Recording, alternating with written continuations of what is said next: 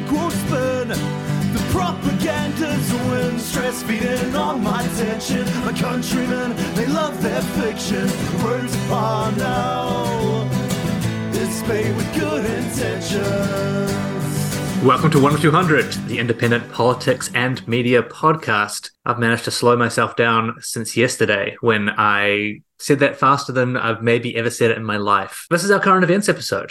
Yesterday, we had an episode about the information space around the genocide in Gaza with Olivia Joutel and Emi Rakti. But today, we're back to plain old current events in New Zealand politics for the most part. But I do feel like we need to mention Gaza again in case you haven't caught the latest news. It's getting even worse. The IDF have now taken out all of the Gazan telecommunications. It's completely dark there and started what's being called like the largest airstrike and bombing campaign during the entry of their ground forces.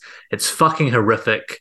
I've been on social media this morning pointing out how none of our media are covering it. It is basically not on the front page of any of our major outlets, except for a couple that have in their breaking news column IDF updates straight from the Israeli military. So fuck you all. This is just the most insane shit. And you make me sick. But that out of the way, welcome to my co-hosts. We've got Stephanie here again with us.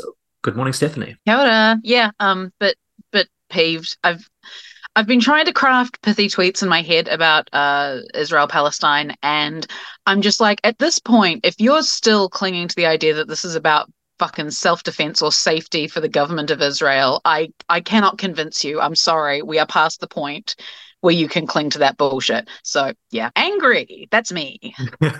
And also joined by journalist and lawyer Ollie Neas. Welcome back, Ollie. It's been a little while. Yeah, thanks for having me. And yeah, second everything you said just then. Shout out to those who have helped organise some of these demonstrations today. Hopefully that sends a message that most people are not at all happy with our government's weak position on this. Yeah, so we're recording on Saturday morning. There are protests throughout the country this afternoon. This is the third week of protests. The turnout has been fantastic and hasn't been covered at all by any of our major media outlets. Yeah, again, fuck you. And if you're in media, if you're a journalist or reporter who is, not being able to set the news lines, you're just having to chug away, fucking speak up from inside your organizations because your leadership are making you complicit in a genocide. Bad news. Bad news for everyone. Also, just want to, just jumping in because I love derailing this. At the same time, what we do have a lot of headlines about is Winston Peters spreading fucking disinformation and dog whistling to the mosque attacks was a false flag crowd. And if you're in our media and you're going, well, those are two completely different stories. They're the same fucking story, guys. Like the dehumanization of Muslims and Palestinians in particular is what's driving a huge amount of the sentiment around what's happening in Gaza. So, join the really obvious dots, please. Yeah, it's all pretty clear. And we talked about that a lot yesterday on our Issues podcast. Fair play to a couple of commentators and journalists around the Winston Peters stuff. They've come out pretty strongly. Lloyd Burr in particular just slammed Winston Peters in his opinion piece. But it really does feel in the last couple of weeks since the election like fucking nothing is going on. The gallery is just persona non grata. The best that a lot of them can dredge up is these complaints about how long it's taking to do a full count of the vote, which is fucking pathetic. And, with people like Paddy Gower complaining about it basically daily, is helping to drive this undermining of the electoral system, specifically now targeting people who sign up on the day. It's not about democracy at all. It's about driving down the vote. It's about stopping people who are on the edges of our democracy, who are maybe disengaged from being able to engage with any semblance of accessibility. Is that something that he's arguing? Gower? No, Gower's just having a go at the Electoral Commission. Right. But now it's coming out from like right-wing operators. I think Luxon was talking about, we might need to look at election day signups. Seymour also had a line about how early voting or needing to enroll on the day proves that you're disorganized and, obvious dog whistle, therefore we shouldn't let young people or disenfranchised people vote. It's so fucking transparent, guys. Come on. Yeah. But, they've got nothing else to do because during this period, Luxon has taken, apparently, all the coalition negotiations up to Auckland, and the gallery are stranded in Wellington. We couldn't possibly do anything about that. All their access journalism sources have dried up. There's nothing coming out at all. We know basically nothing except that Winston Peters is posting this like horrific conspiracy-led disinformation on Twitter, maybe to try and flex on the people he's trying to make a coalition with. Like, you can't stop me from being a chaos merchant. And we're probably not going to know anything happening in there for another week. And it's not good. It's not good. What has your feeling been, Stephanie, around this negotiations process and the seeming inability of our political journalists to even do baseline analysis, it seems, because you don't have to have like the information. You can still talk about this stuff. In fairness, I prefer them not saying anything to suddenly all those pieces that started coming out the day after the election, like, what is National gonna axe? Hey guys, maybe a piece that you could have put out a week ago when you knew what their policies were, and you could have been doing that analysis. I think I'm torn on it. Obviously, the vote count needs to take as long as it takes because that's how you have a functioning democracy. But I also don't know that we were ever very well served by having the entire gallery pack standing outside one elevator in the Beehive, desperately analysing what type of biscuit Jacinda Ardern was taking to Winston's negotiation table that day. I don't know that we got much more analysis. And yeah, I mean, guys, get on the train. You know what I'd love to see? I'd love to see all of the gallery on the Overlander, whatever Kiwi Rail's intensely too long train between Wellington and Auckland is. Let's just have a road trip of the whole gallery up to Auckland and then report it from there. And I think the idea was that the location is secret, as though there are any secrets in politics, and as though you guys don't know exactly where things are happening because somebody is leaking to you from some caucus. So I don't think negotiations have started yet. I think while we're on such a knife edge of the special votes always tend to swing leftwards. Port Waikato by-election we can assume is a done deal. I mean, especially since no other serious party decided to contest it because everyone knows it's pretty much a waste of time. I just really liked a bleat I saw today on Ye Olde Blue Sky about how, have you noticed how no one's reported on a ram raid in several weeks? Yeah, pretty funny how crime narrative's gone out the fucking window, isn't it? Where did those go? It's because all the 15-year-olds that would be doing ram raiding are actually waiting to find out on the outcome of the special votes to see what impact that will have on the sentencing regime.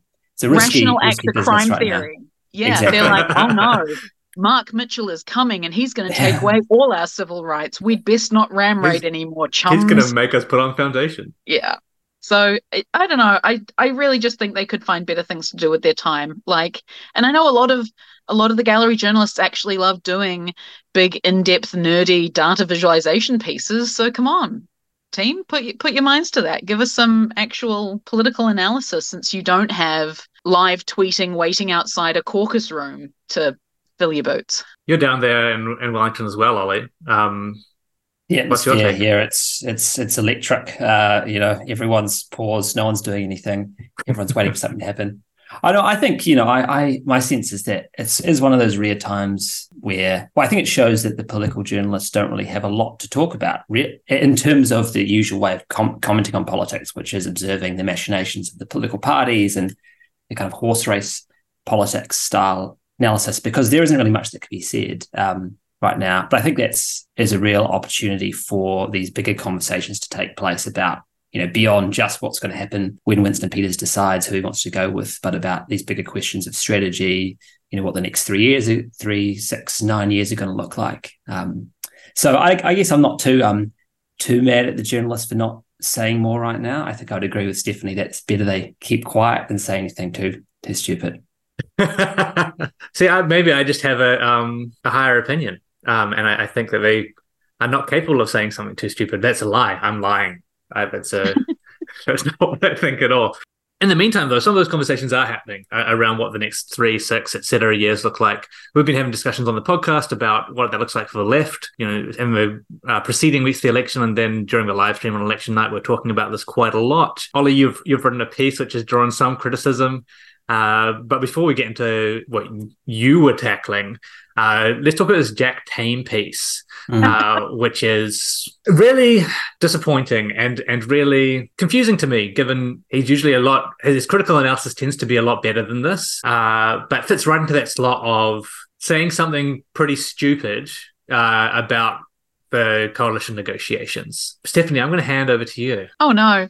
I just had a thought about exactly what this post feels like. It feels like the good old days of New Zealand Twitter. And by good, I mean the worst days of New Zealand Twitter, when there'd be that lull around Christmas, New Year's, where no one's doing anything and none of us are at work, but also you're just kind of drifting from awful family event to awful family event, and someone would kick off a gigantic argument over trivialities, like not even pineapple on pizza level trivialities, and it would just explode because everyone had so much energy to burn off and nothing to do with it. That's what this piece feels like, is like Jack went, you know what, I don't have a lineup of finance spokespeople and some spreadsheets that Craig Rennie's developed for me to do some hard-hitting stuff. I'm just gonna poke the beehive by sorry, that was an unintentional pun. I'm just gonna poke the wasp's nest by trotting out the usual, why won't the Greens go with National?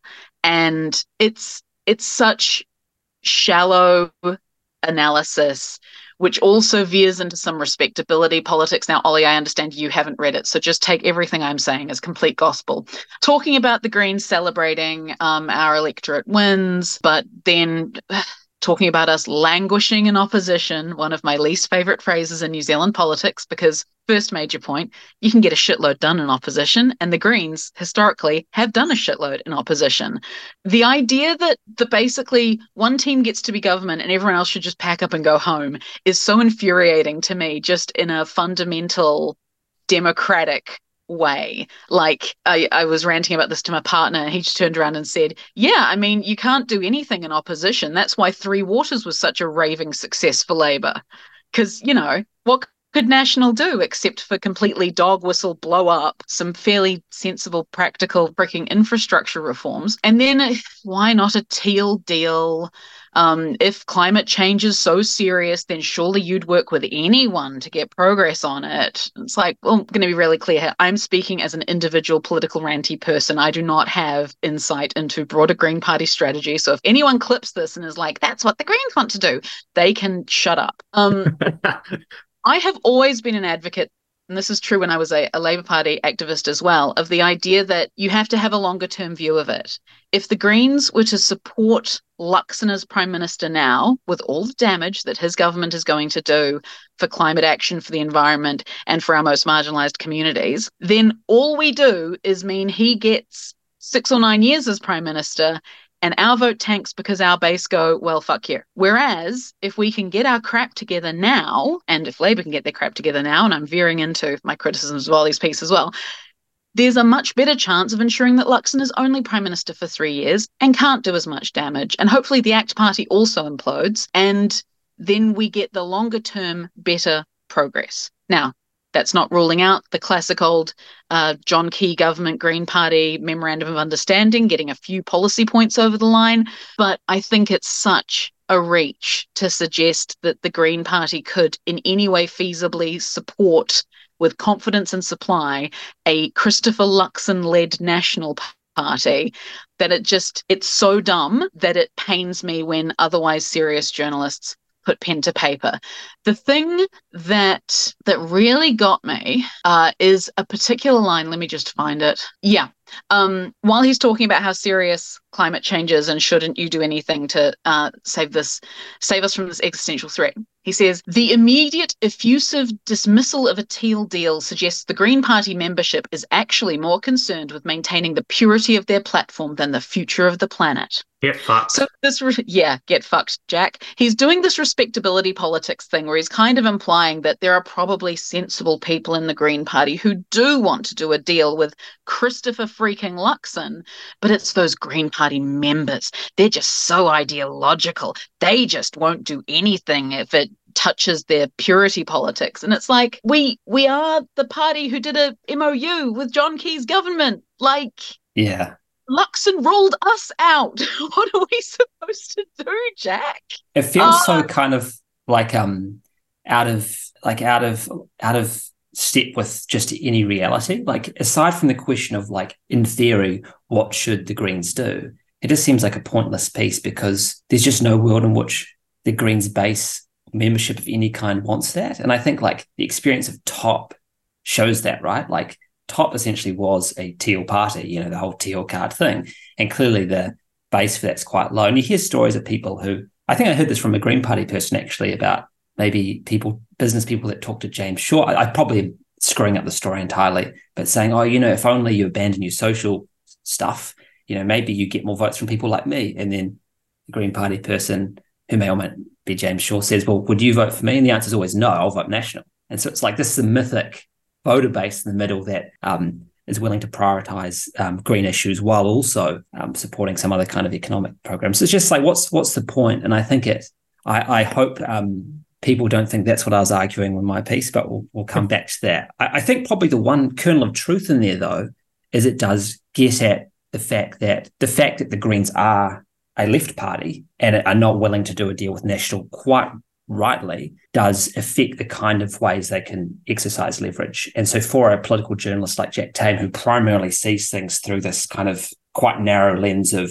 trading off policies in a coalition environment, it would look like the Greens have zero leverage. And I think there's a kernel of truth in there, which we can get into. But I agree with you totally that this article sounds like, from your description of it, misses the point. Yeah, and I have a prepared rant in my head because this is what I do.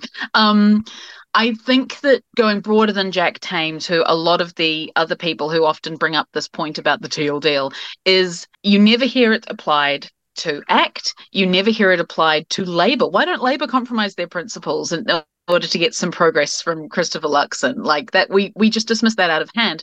I think the fact that the Greens are, to a greater or lesser extent, depending on who you talk to in the party, but at a fundamental level, are an anti-capitalist party. We understand that you don't actually get good climate action simply by working within the existing power structures of capitalism. And people may be more or less on the reforming side of the spectrum in terms of how you can work with business or how you can support some businesses, or versus just simply throwing out the entire system. But to even be as anti-capitalist as the Green Party has been is such a threat to the status quo that I think that's what has to be destroyed. That is where it comes from, but you have to say you'll work with National, because otherwise we'd have to acknowledge that when National says the right words about caring about climate change or says the right words about caring about environmental destruction, it is fundamentally not true. It is fundamentally not going to happen. The reason they want a party that just focuses on the green stuff and not on the social justice weird stuff, which is basically what Nicola Willis has been passive-aggressively subtweeting me about for the entire election, because she was the candidate in Ohio. The reason they want that is because they want all of the feel-good of, we got the community out for a beach cleanup, but we're not going to do anything about the companies that created the litter that forced us to have to do a beach cleanup. They want the feel-good green stuff without ever addressing the fundamental causes of those problems. Yeah, I think it really is a frustrating thing for me. And also it just gives the lie to all the commentators that are working in this kind of bizarre discourse, the way that this is only ever applied. This logic is only ever applied to the Green Party. Everyone was fucking crowing about how well ACT has done in opposition in the lead up to this election. That's all that we've talked about this year. And suddenly that's not real. That's not something that can happen. Why aren't ACT talking with Labour to get leverage over National? If they were doing that, then they'd be able to get more of their stuff out of National, and they'd be able to push away Winston Peters. Like, that's it. And that's actually a strategic question for them in a way that it isn't for the Greens, because the ACT Party are amoral and have no real beliefs. So they would be able to do that theoretically, to an extent that the Greens cannot. I think it's bizarre.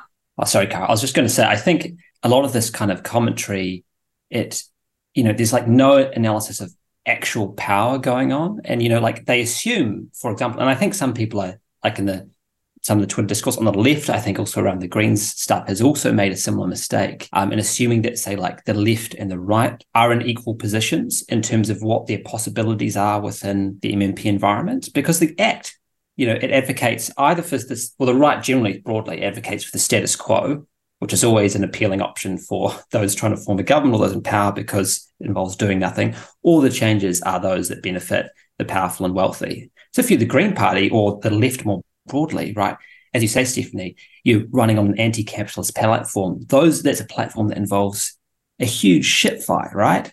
And that means you're in a very different position to ACT, which, if it gets into a shit fight, it knows it's backed by, the business NZ, Fonterra, literally the wealthiest people in New Zealand, as we saw from the coverage of political donations. And so, like, any analysis that's not taking in those factors is just like, it's kind of make-believe, really. Yeah.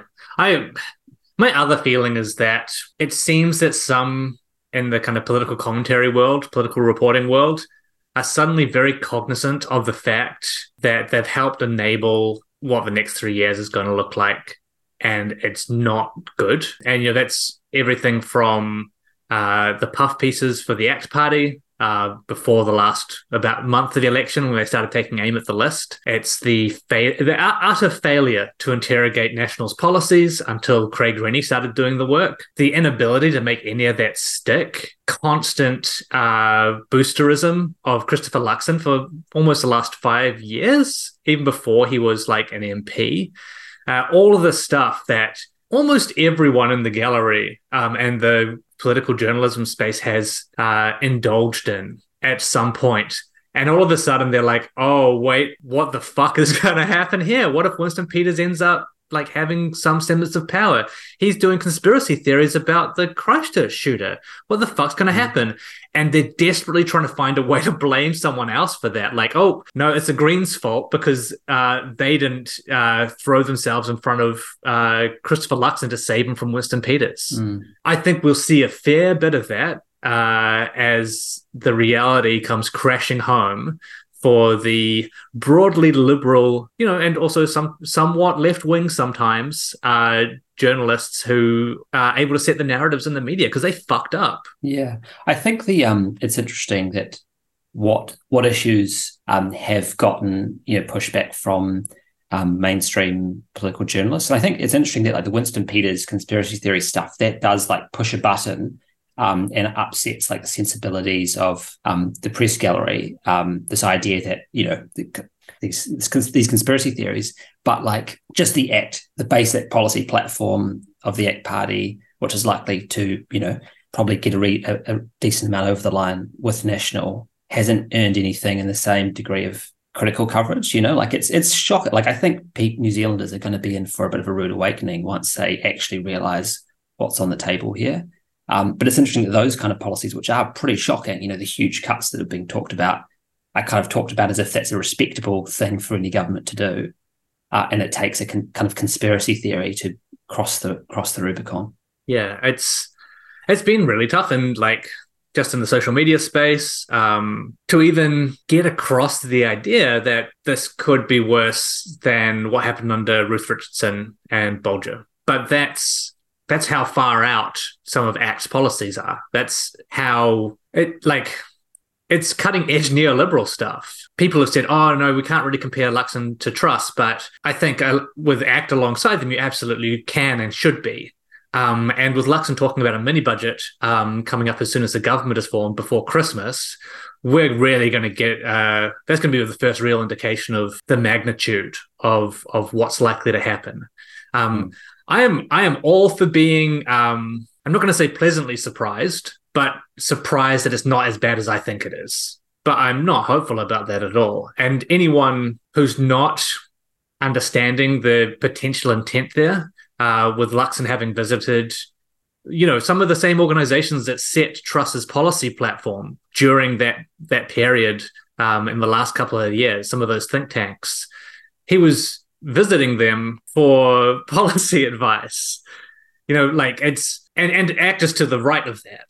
They're either going to be delivering what they've been gathering information for, or they're not.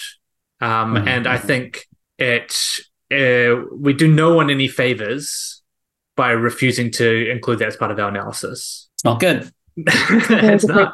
And I have to say that mini budget, I suspect it'll come in, and I suspect there's a lot of projects and a lot of work that's already on the chopping block. I have friends in the public service who have already been told to down tools on the different projects they're working on, because the assumption is just we're going to be cancelled anyway, so I guess we might as well save that expenditure from our budgets, because and now those people are sitting there with nothing officially to do because they were hired to do a job that they're now being told, yeah, we're throwing all of that away. Yeah, and we were warned about this. Like, everyone knew about this. Well, no, that's not fair. The Labour and other parties started saying they're going to cut all these jobs in the last couple of weeks before the election, and the media kind of picked up some of that. But this was very clear, probably from about April this year. It's been pretty obvious if you look at the policies. Yeah. And there's such a lack of, I think, scrutiny as to like the whole just the credibility of the economics behind it. As you said before, it kind of comes down to people like Craig Rennie to do some of this, right? But there's just a few lone journalists who have the kind of any kind of in the view of economics of their own to criticize this stuff, because as the experience always, all this cost cutting won't actually cut costs. It will cut costs maybe on the government's balance sheets in the short term, but will blow things out in the long term, right? I've even been hearing a lot of stories from people in the public sector lately, just with the government's pay freeze, right? How inefficient it's ended up being, because what you've got is people just move jobs to get better pay, which then hollows out the experience and within departments, which results in more people needing to be hired. And so you get a public sector that's just not as good at doing what it does, that costs more, and it's just like a vicious, stupid, preventable cycle. But then how else are we meant to complain about consultancies? It is. That was one of for me, the two most frustrating contradictions within the National Party's policy platform. And I know it's pointless to complain about contradictions, but one was this idea we're going to cut costs in the public sector and we're going to simultaneously rally against consultants, which have arisen due to the kind of policies with the public sector that National promotes, while also cutting the public sector and not experiencing any loss to our public services. The other one was their whole argument about the cost of living, their critique of Labour's GST off fruit and veggies policy, which might be reasonable criticisms to make of it, but their argument that, those savings will just be absorbed by the supermarkets, they'll gobble it up. But then the National Party's entire cost of living platform, other than the tax cuts, was on we'll cut regulations and taxes on business, and the businesses will pass the savings on to consumers. It's entirely contradictory. We won't hike petrol taxes because, that'll make petrol prices come down. That thing that has ever happened in my lifetime. Yeah, we're going to get rid of regulations in the renting space, and landlords will pass it on. And then ask point blank, will you pass it on? It's like, I don't want to talk about that. And it's just all very clear. They're mendacious. They're horrible. They don't make sense. There's no heft there in the National and ACT parties. It's horrific shit. But yeah, never interrogated. We're in for a bad time in the next 3 years. And the big question for the left is, what do we do about that? We're like, how do we organize? How do we push the left agenda in the face of this kind of stuff? And Ollie, you wrote a piece about this week. I did. I wrote a piece for the spin-off that the basic question is how do we get these things that we want on the left? And the response, I think, has been varied, actually, and I think the response on Twitter has been different to the response I've got from people not on the internet. But I think perhaps the place to start is to clarify what I'm not saying, if that helps. So one is, it's not an argument about saying all Green voters should vote Labour, or that the Green Party should be abandoned and disestablished, or that the left should be more quote unquote centrist and abandon its principles, right? The starting point for me is the left as a whole has, if we take the transformational agenda that's at the core of that, which I think is rightly described as an anti-capitalist agenda, how do we achieve that within the MMP environment? And I think, that is, to dig into that is a big project, right? That's about more than winning just a few left policies. It is transformational, and it involves, redistributing wealth and power, which means political conflict, taking on vested interests, getting into a fight. And I think that the basic argument is that that can only be won by winning a parliamentary majority committed to a left platform, with a substantial social base underpinning that, and that achieving that, I would say, requires political organisation, a strong left movement, which I'm sure many people in the Greens would agree with, and a movement that's capable of exhibiting political leadership to win a majority of people over to a left platform. And I guess the way I see it is that the dominant strategy on the left in New Zealand in recent years has been centred on the Green Party, and for very good reasons, given some of the many betrayals of Labour over the years. But I guess the essence of it, I think, is that I don't see any way through in terms of getting the core aspects of the Green Party's manifesto unless there is also a strong left Labour Party. And so I guess the concern that I'm writing from is this fear that if Labour's abandoned by the people that are likely to drive these ideas and this political organisation, then I don't think it's in the interest of the left as a whole. And there's a kind of logic to this that we can perhaps talk through, and some people have raised some good objections that I think are worth talking through. But yeah, I just don't see a way through without a strong Labour Party as well. And so I think that has got to be a core part of where left energies go in New Zealand. Not the only part, but it's an important part of the project, I think. So have at me. So I guess Ollie, you don't want that. You don't want to invite that. I guess I have just two initial broad responses, and one is to call out the idea of the dominant strategy on the left. I think we have seen left-wing people flock to the Green Party, yes, because they see the Green Party as a actual useful avenue for left-wing change and for putting forward progressive policies in a way that persuades people. And I think our election results speak for themselves. But I would question if it's a dominant strategy. I mean, there's still a shitload of unions out there who aren't active supporters of the Green Party. There's still a shitload of unions out there who are affiliates of the Labour Party. There are a lot of left-wing organisations who aren't particularly partisan in that way. And so my first point of, as someone who has been a Labour Party activist and someone who is now a Green Party activist, I guess I saw that as being like, well, there isn't a dominant strategy. The left didn't all sit down and go, right, chaps, fuck Labour, let's all join the Green Party. I kind of wish we had. There's not a hive mind here. There's just people. And so that's my first kind of thing, is if we're just talking about some organisations shifted their support to the Greens and some activists, self-included, shifted their support to the Greens, does that reflect a strategy that we all decided on and which isn't a good one? I don't think so. And my second one, which is where I just get a tiny bit personal, Ollie, is best summed up as, do you think we didn't fucking try? Like, as someone who was on the campaign team that got Andrew Little elected leader of the Labour Party, takes no credit for what the fuck happened after he was elected, because weirdly, all of the left-wingers got shut out of that conversation. I've tried, mate. I've been to multiple Labour Party conferences. I have seen how moribund the institution of the Labour Party is and how dedicated to not being an anti-capitalist party and to not taking strong progressive views. I mean, we could do, Kyle, an entire episode on my personal experience watching Labour activists just try to get a simple abortion law reform remit over the fucking line, and the weird, like, the thick of it in the loop, office level shenanigans that happened around that. People have tried, and I don't believe that the Labour Party is changeable, honestly. I wish they were.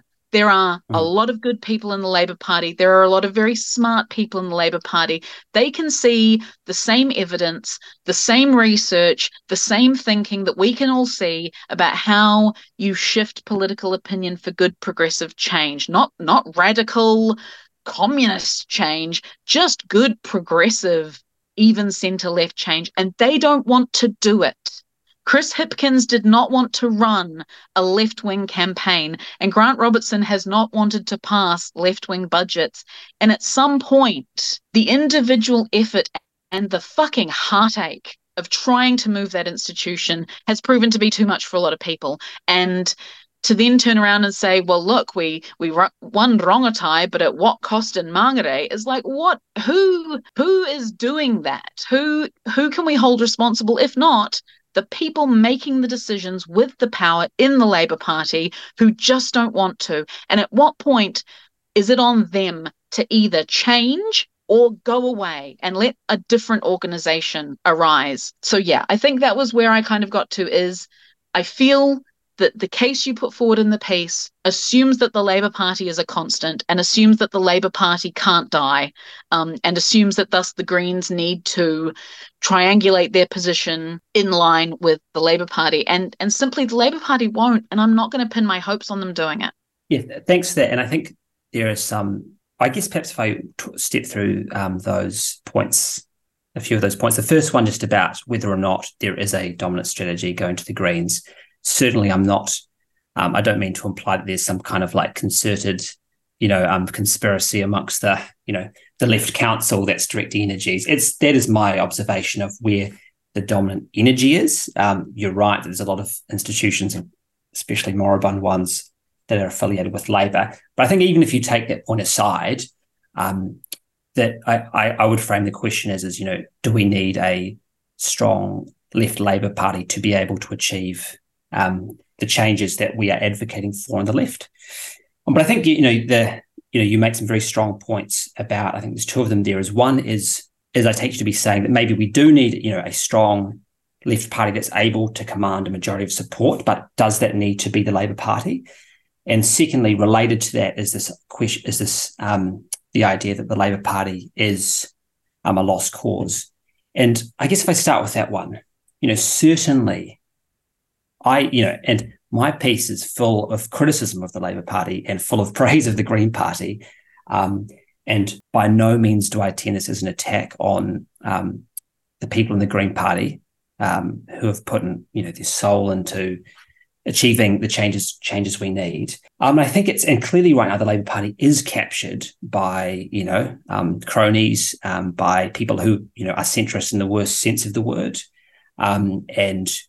Right now, the balance of power is such that the party membership, which is certainly far more left than the caucus and especially the leadership, isn't powerful enough to be able to hold that leadership to account in a meaningful way, right?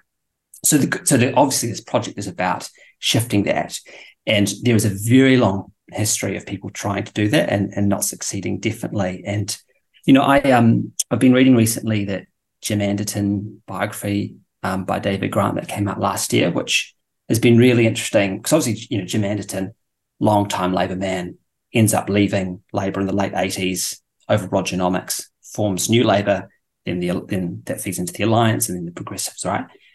And it's been so interesting reading about that period, that long period during the late 80s when the Rogernomics regime has been implemented against the wishes of the Labour Party memberships, pretty much all the public except the wealthy and the business community. And there's just the accountability mechanisms break down. There's a total coup within the party. And yet it takes until the very late 80s for Jim Anderton to leave. But then also within the party, it's interesting the reflections of people like, Pat Kelly, Helen Kelly's father, like staunch trade unionist, properly leftist character, Sonia Davies, legendary figure on Labour, who were very critical, but who couldn't countenance leaving the party, not because it was purely a matter of principle, but because they saw that even in that moment where like things had totally broken down, that their view was in the longer term, the left would be weaker if the Labour Party was abandoned. And I guess I bring that up because I think it is a very difficult strategic question, but also I think it speaks to the fact that like the fortunes of the party and the relative distribution of power within the party has changed and continues to change over time. And the last kind of 10 years, 20 years, 30 years have been a period where the the membership and those on the left haven't wielded much power within the Labour Party. And I think in part because, for good historical reasons, many of those people have gone elsewhere. And I think that poses a challenge that we need to work through. But I guess, like, if it's the case that Labour is a hopeless cause, which I guess I don't think it is, to me that's, I guess, a very devastating conclusion, because I think unless there's a majoritarian left party, I just don't think we can do it. Then there's the alternative, which is, can the Green Party be that? And it's entirely, the future's open, right? Like, who knows, parties rise and fall, and it's entirely possible that the Greens one day become the mass party. But I think, like, if we take a sober look at it now, I just think that's pretty unlikely. Like, the Greens have done well this election, but their peak results 2011 in terms of the bedrock of their support. Labour obviously has a larger bedrock of support and strong connections to union movement, working class electorates, etc. And so, if the Greens became that party, then great, that's problem solved. But my most honest assessment of it personally is that the Labour Party's here to stay in some form, and that it's a problem for the left if that's going to continue to be like a right flank party as it is now. So I guess I'm going to, God forbid, use the phrase third way, because I absolutely agree that we need a little L Labour Party, we need a party of the unions, a party of working class interests. I don't think the current Labour Party is it by any stretch of the imagination. And I also don't think it has to be the Greens. Like, I might be being a little heretical here, so I'm going to emphasize again, speaking as an individual, I don't think the Greens should become a majority party. I don't think we should be a 40% party, because the Green perspective should always be pushing further into green and progressive and left-wing ideas and the interconnectedness of all of those. I actually think, like, the fantasy is that we don't have major parties, that we have a true MMP system where we don't have these giant parties trying to juggle multiple interests. We don't have a national party, which is part farmer, part small city business, part raving weirdo Christian fundamentalists. That's not something you should have in a functioning MMP system. And so the fact we have this Labour Party, which is part unions, part urban centrists, part, I don't know, pick another faction, is actually a disservice to getting those left-wing voices out there. Like, I mean, also because I think if we actually split off and we actually put the union power into a union party, all of the urban centrists would suddenly go, wait, why don't I have a seat anymore? I was promised a seat. Because it's the same with, the Teal deal and people like Vernon Tarver or parties like TOP going, well, we're gonna stand up there for the voice of people who like the environment but also think capitalism is neat. Oh, whoops, 2% again. Fancy that. So I think that I don't want the Labour Party to be a lost cause, if only because we clearly see how much inertia there is to overcome in getting a new party up, unless you have a very charismatic, already incumbent MP with an unassailable majority that doesn't travel with their party when they resign. And as I say, I know so many amazing, very left-wing people in the Labour Party. I just think until they can get over their institutional obsession with the idea that if they just prove to Business New Zealand that they can deliver lots of surpluses, then they'll get a pat on the head from Kirk Hope, and that'll prove that they're real politicians and they deserve to be Prime Minister forever. They're not going to get past it. And that is something that, as someone who, as I say, has been a Labour activist and who worked for Phil Goff's leader's office in 2009. You didn't have to admit that on the podcast, but I thank you. Yeah. That's some credentials. That's some credentials. Worst workplace of my life. They have had every opportunity to do it. They've had every opportunity to understand that Kirk Hope is never going to pat them on the head, and the Business Roundtable is never going to say, Gold Star Grant, you did the thing. And I just don't know how many more times they need capitalism to say, you're not allowed in our clubhouse. We hate you and we will call you communists no matter what you do. For Labour to go, hang on, maybe I should stop pandering to those people and actually reflect the voices of workers and the Labour movement. So yeah, just repeating myself a few times, I don't want them to be a lost cause.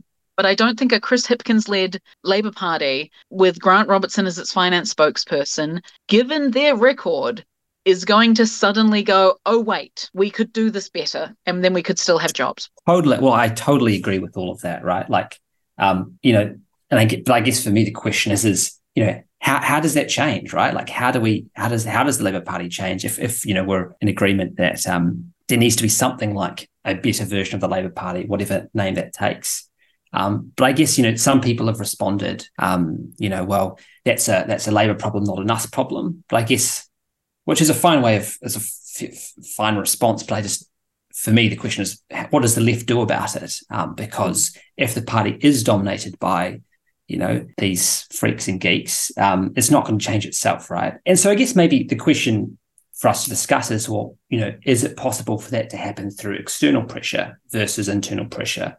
And I guess some of the arguments I've heard from critics of my piece have been, I guess there's two forms. There's one that says, well, the Greens can exert leverage through, or can win what they want through coalition negotiations in the right circumstances, or that the Greens will influence Labour from the outside by, punishing them by doing well electorally. But I think that last one is perhaps in tension with, I think, the argument you make, Stephanie, about the need for the Greens to stay as like a radical flank. And certainly for me, that's what I see the Green Party is, where it can exert the most power ultimately, is as a true left flank party that can hold a really radical line. And I guess the tension I see it right now is it's kind of, the leadership of the Greens position themselves in the middle. There's a lot of radical energy behind it, but then there's still this hope of being at the table in a kind of like, quote unquote, responsible way to parts of the business community as well.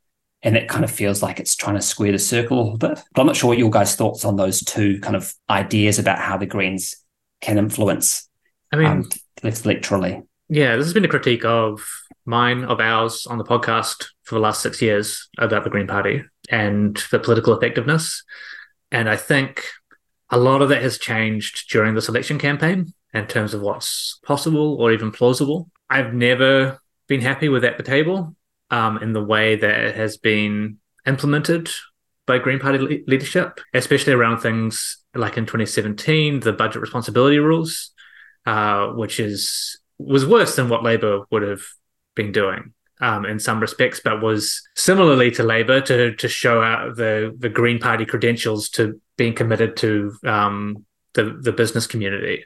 And austerity politics. It didn't help. It didn't move anything. It didn't move the Labour Party left. Over the 6 years where the Greens have worked with them, we always just hammering this point, like, you need to be more oppositional. You need to be at least slightly antagonistic to the Labour Party if you're going to move the Overton window. And during this campaign, and especially once Parliament wrapped up, it was really good to see that shift. Like, that was a very clear, intentional, strategic shift to being more oppositional with Labour. And James Shaw in his closing address even, and Shaw is someone that I've often referred to as being like on the right flank of the Green Party. And I think that's not an unfair characterization. I'm not saying he's like a raving, rabid neoliberal. I'm not saying he's like a National Party flunky or anything like that, but he is more right-wing than the membership base by and large. But in his closing address to Parliament, he took aim directly at Labour for austerity and neoliberal business-focused politics. And I think that's part of what delivered the fantastic result for the Greens during this campaign. I think it was too little too late. I've said probably for the last 3 years that I think the Greens could be a 20% party if Labour refused to shift. So I think that the possibility of the Greens actually being able to pull Labour left is somewhat proven now, given the campaign gone. Whether Labour actually acts on that or not is another thing. I don't mind the idea of the Greens becoming a majoritarian party if it's just because Labour don't act. Like, if the Greens continue to say, oh, we want this very like baseline wealth tax, like we want like a capital gains tax, all these things which are like all over the world. We want these very standard progressive but neoliberal policies. They're still working within that framework by and large. And Labour refuses to move at all. There is no reason why the Greens shouldn't just cannibalize that vote. The major challenge there is that because they've been acting as almost a client party in some respects, and I don't mean that with particular shade, but that's kind of how it operates in regards to getting not cabinet positions, but ministerial positions, while not acting against Labour effectively while Labour have been in government, not being particularly antagonistic. It's meant they haven't had the opportunity to build their base and build their organising mechanisms in a way that can compete with the major parties. And that's been an incredible problem for them on just on a funding basis. Again, this election, they decided to run in more electorates. They decided to activate their communities. They got MPs or candidates involved like Tamatha Paul who have like incredibly good records at activating communities and bringing people on board. And I think some of that was proven during Swarbrick's campaign in 2020. And so, okay, look, maybe we can do this. And now, it's really fucking delivered. You're building that like local power which draws people in and gets them engaged and starts to build the power out beyond the caucus in Wellington. Because the situation with Green branches over the last decade has been fucking dire. Like, they're very incredible people there doing incredible work and just not being able to have much effect, and slowly seeing their funds diminish. Anyone who is on the Green Party mailing list will have received the donations emails, which I fucking hate. I just feel kind of desperate. But it's because there's no money there, and that's by and large because they rely on a middle upper class kind of soft left, environmentally conscious base to tap for donations and for fundraising. As long as that's the case, as long as they don't have a broad-based membership, they're going to be trapped by that. So that's the real risk for me around the Greens trying to become a larger party, and not even a majoritarian party, just larger than it currently is. They just don't have the capacity for it. Somewhere where I maybe agree with you, Ollie, is around Labour's current place in the political ecosystem. And I fucking hate that this is the case, because, as you've said, Stephanie, the inability to move, the way it's become so moribund and tied up in this institutional neoliberal imperative to act in, among the leadership, to act in ways that are directly counter to the wishes of its membership, just traps so much energy and capacity and like workers' representation within this enormous machinery. We talk about the fucking Labour machine. It's real. And it's impotent. But in the current environment, that's where a lot of the organizing power is. And that fucking sucks, especially with the way that a bunch of unions still feed into it. Some of the biggest unions, I'll add, who are similarly moribund in some respects, which we also hate to see. But they're not really getting anything for it. I don't know how we do it, but if you could see a Labour flip somehow to being even slightly more progressive, doing the things that centre-left parties in other parts of the world do, and already having that organization, that amount of manpower available to it, that was fantastic. Like, that's what I want to see. And what we probably see otherwise, if activists leave the Labour Party, if they stop pushing for that, is what's happened in the UK with Keir Starmer. And that's fucking terrifying. So I would note that, of course, Keir Starmer is wildly advantaged by operating in an FPP environment. So people genuinely don't have a choice. And I think that's something that we see here. I'm not hugely surprised that the Greens haven't got to 20, just because I think there's a psychological inertia to overcome. As long as we still have the Labour and National leaders get to have their own special debates. Yeah, it's a media thing. Pushed aside. Yeah, it reinforces the idea that Labour has to be the biggest. But I think, depending on how badly they do and how well the Greens do as a vocal opposition, which with the talent we've got from previous terms and the new talent we've got in, expect vocal opposition. I think if the polls start flipping, then that could start getting it through people's minds that Labour doesn't have to default to being the biggest party. I just wanted to have 2 points on strategy. So one, and I highlighted this from your piece, Ollie. So talking about the Greens having these strategies both of achieving change within Parliament, but also of influencing the discourse. But then you have this little line. Sorry, I'm going to quote you back at you. It's a very mean thing to do to a writer.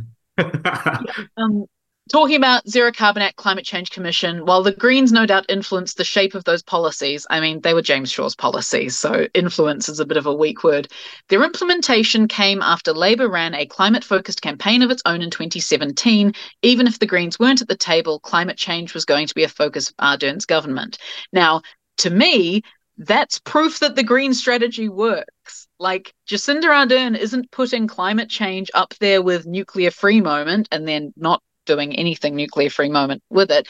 If the Greens weren't there for all the years prior, like my ongoing joke about the Green Party is that the policies we put out today are going to be the policies everyone thinks is normal, and why haven't we done this yet in 10 years' time?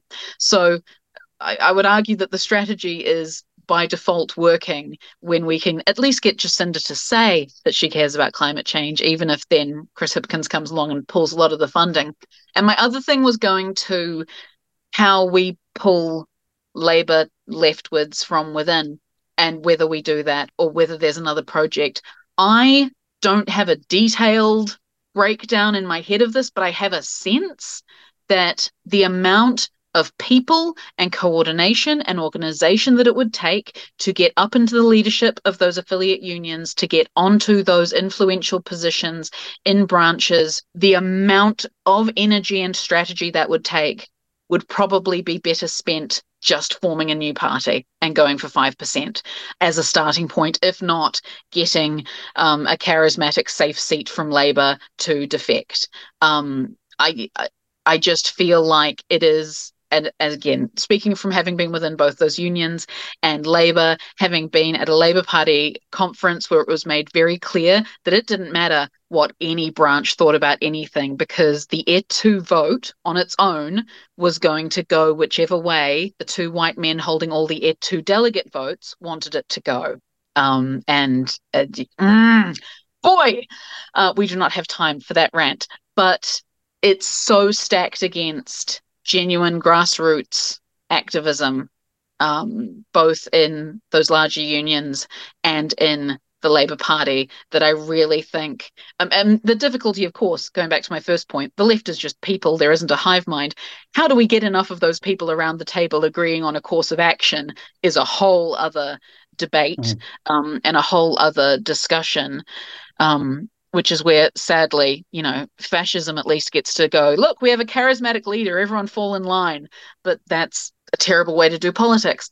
Totally. I just think that, I think it's on the people currently in the Labour Party, the people who have stuck there, the people who I know are left-wing, who have rationalised to themselves why Labour is the best vehicle to political action. I'm like, if you all need my help, then let me know what to do. But I'm not going to jump back into that lion's den unless there is a real will to change. And that even goes back to fucking Rogernomics, right? The number of ceremonies I've been at for people getting their Labour Party life membership, where they've been activists for 40, 50 years, and they talk about the Rogernomics era, and they say things like, but I stuck with the party because I wasn't going to let them have the name. And it's like, well, they took the name and they made it dog shit. And you kept putting their leaflets in people's mailboxes. Do you think that maybe if we had a time machine and actually all of those true lefties had gone, we're with Jim, we're out of here, a bit sooner, that could have had a devastating effect on neoliberal politics becoming the norm in Aotearoa? Yeah. I mean, it's such a tricky historical counterfactual, isn't it? And I think there's probably a whole podcast on, the pathways of the 1980s. And as I said, that Jim Anderson book, I cannot recommend it highly enough, because also just a reminder of just how atrocious like the whole neoliberal political project was, not just in terms of the policies, but how much of a coup it was. And, the way in which they do a little bit and say, there'd be huge pushback from everyone and say, oh, okay, well, here's our new manifesto for 1987. We're not going to sell off everything. And then they do it anyway, huge pushback. And then Long intervenes to say, okay, let's just we'll reach a compromise. If we're going to depart from the manifesto, we'll let you know, then you can give us feedback. Didn't matter, did it anyway. It was a total, it just fills me with rage at these people like Richard Prebble, who are still respectable media figures. Like they had Ruth fucking Richardson on News Hub during the election campaign. They destroyed lives. They destroyed the economy. They destroyed the public sector. It was brazen theft, just transfer of wealth upwards. It truly was a crime. But it's still interesting that how late it took for a split party to form. But anyway, as I say, it's a whole different topic, and I won't divert us. I guess the one thing I just in terms of this discussion about the Labour Party and whether it can change, I guess it's useful looking at the history of the different waves that it's gone through. Like even within the period before neoliberalism, its membership waxed and waned hugely. In the 1960s, people were calling it a moribund party. Even when Norman Kirk was the leader of the party itself wasn't particularly strong. And I think it took till Jim Anderson came in. And then the membership increased hugely through the 70s. 80s, it was pretty strong, and then just totally plummeted halfway through the Rogernomics era. And there's contests throughout all this time in terms of the rules, in terms of how democratic it is. And contesting those institutions is I think a part of the project. But I think you're totally right, Stephanie, that there are some great people still in the Labour Party. There's some not great people. But one interesting thing in terms of the response I've got to this is that I've had a lot of response from people within the party that this is what they want, but from a lot of different quarters. And the sense I get is that actually there is, in a way, there's a potential for a nascent movement there, and I don't know if people are doing this, but there is energy there, and I think it's just a matter of political organisation, and I'm not sure it's as impossible as some people think. But I guess that the kind of key point, if I can just convey anything today, it's that if we're serious about a transformational project, I think that can only be a majoritarian one. I just don't think you can win a transformational agenda in a minoritarian way through concessions as a minority party from other parties if those parties are not on board with that agenda, because of the fact that these policies involve taking on the powerful. And so the question is how do we as a left as a whole, whether that's the Greens and Labour or some other political formation, how do we convince the majority of people that the media class writes off as not interested in left-wing policies to support this agenda? And it's totally possible because we know that most people actually like left-wing policies. They like high-quality universal public services. They like not having to worry about whether the planet's going to burn up. This is popular stuff. But we do need to win a majority of support. Yeah, I think this is one of the really frustrating things during the election campaign, as it felt as if, and this will change over time as well, but it felt like one critique against the Greens, and maybe is currently causing a cap on the number of people who vote for them, is that people felt like they were not going to be able to implement their policies alone, which is fair, because Labour had just ruled them all out. I think you're right that I don't think it needs to be a majoritarian party, but it needs to be a majority of parties who have at least some underlying framework of what they see as things that they want to implement, just very basically. If Labour had come out and said, we will work with the parties to our left, Te Pāti Māori and the Green Party, to institute X kind of tax, I think we might have seen something very different. If it brought on fucking anything instead of on nothing, I think we would have seen something very different, because it gives that mass movement that says, oh, look, we can actually do something. There's a chance here. But Labour, it felt like there wasn't a chance there. Like those policies that everyone supports, by pretty fucking large numbers, some of these are up from the 60 and 70% of public support, they didn't feel like Labour would allow them to be delivered. And so people were just like, fuck it, time to put the screws on. I'm voting for National, or I'm voting for New Zealand first because I just want to fuck stuff up, which is frustrating. This is one of my things where I constantly go on about how fucking easy it would have been for Labour not to fuck this up. I didn't need Labour to have a wealth tax policy. I didn't need them to have a capital gains policy. I just needed Chris Hipkins to say, when asked, what about the Greens wealth tax?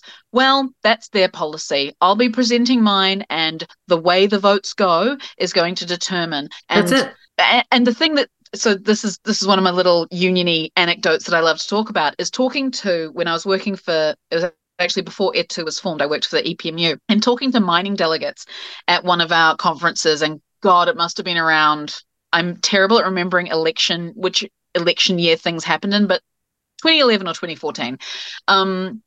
And people, mining delegates from the West Coast, saying to me, well, we hate the Greens. They just want to stop all mining. They want to destroy our communities by ending the key industry. And I'm like, okay, yep, definitely need to work on some messaging there. And I think the Greens messaging has got a lot better since then. But they would say, so I'm going to vote for National.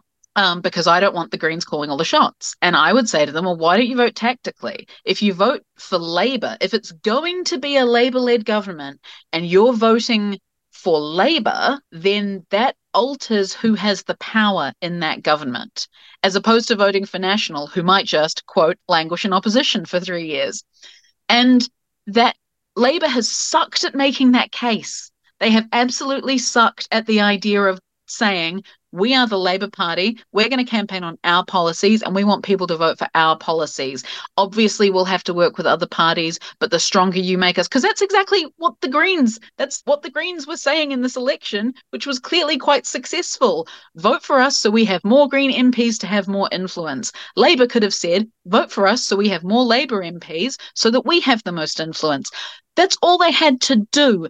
But Labour leaders keep getting these little bees in their bonnet about the Greens actually having good policies, that they make dumb statements like, oh, that's not going to happen as long as I'm leader of the Labour Party.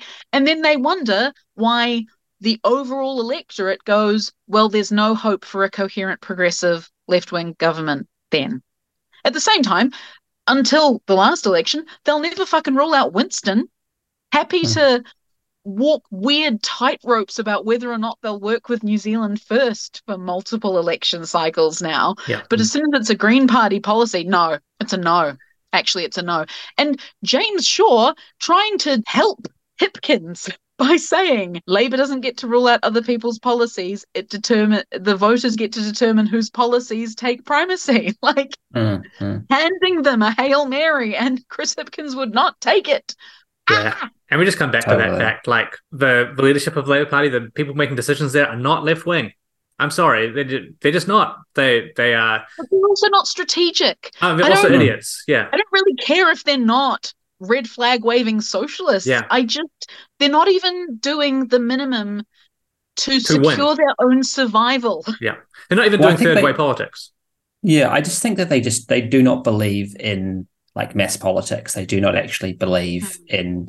They don't believe in a majority style of politics really. And I think they have this view of the population as kind of being rigid in their views, fixed. The centrists believe this, and they don't believe in exhibiting political leadership to try and achieve anything. But it's like, what's the point of being in the Labour Party unless you believe in fighting for a better future for people? So totally agree with that. And the Labour, if that can't change, if that doesn't change within the Labour, then it's a big problem. I think that's a great place to leave it. I've said that we're meant to be doing shorter episodes for current events, but we're going to fail at that at least until the end of the year when I start templating it effectively. Yeah, great. Thank you so much. This was so good. Thanks, guys. Yeah, no, really appreciate you coming on, Ollie. And thanks for joining us again, Stephanie, as well. Thank you to our audience. Been really great to have you here with us. Give us a share. We're the only people talking about this stuff. So tell other people. No one else. Talking about it well, like high quality and incredibly high quality analysis and critique. But yeah, share it around. Get other people on board. Come and join us on our social media channels. Hang out, chat. give us some comments, and start organizing as well. We'll be back maybe in the midweek with some more content, but otherwise we'll catch you for current events next weekend. See you later. If artificers are denied, living a pointless life, but learning all your lessons. Fucking politics, there's no distinction. The road's upon now. It's paid with good intentions, and I'll admit that I'm at a loss for what to say when they quote this as a cost we ought to stay. 'Cause I live amongst the people every day in this vindictive, forgetful fucking rain. It feels like we're on the road to hell.